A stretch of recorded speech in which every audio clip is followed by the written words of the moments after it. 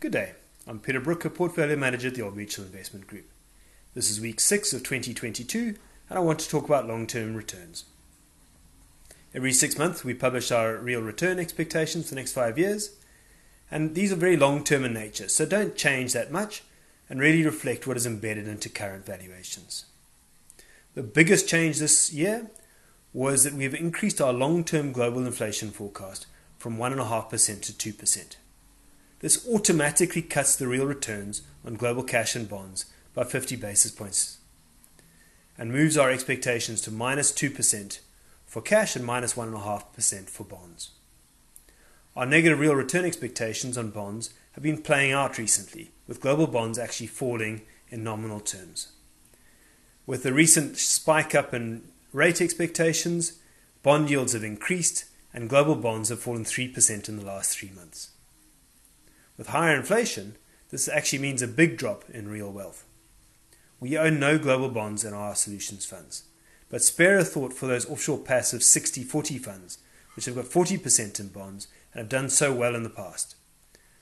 With bonds falling and the growth share engine spluttering, these funds are starting to battle.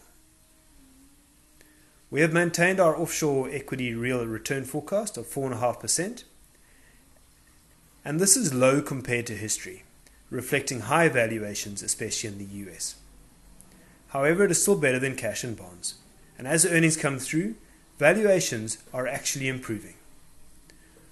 We expect a volatile year ahead, but there are still good opportunities and lots of value around the world.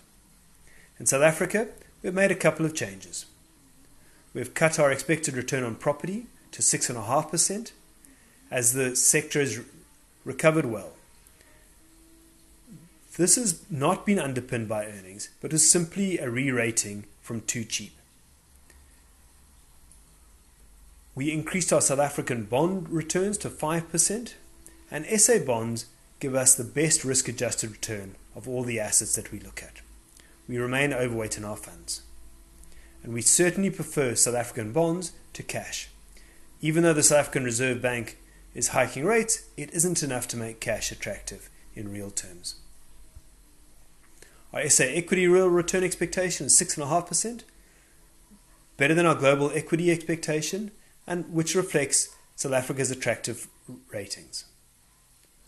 Our analysts have just done a big exercise looking for long-term winners in South Africa and came up with quite a few ideas, confirming from a bottom-up perspective that there are opportunities in line with our top-down view.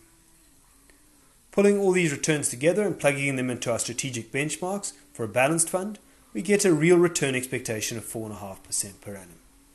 This is lower than our target of 5%, meaning we'll have to add value to satisfy our client goals. I hope you enjoyed this perspective. Until next week.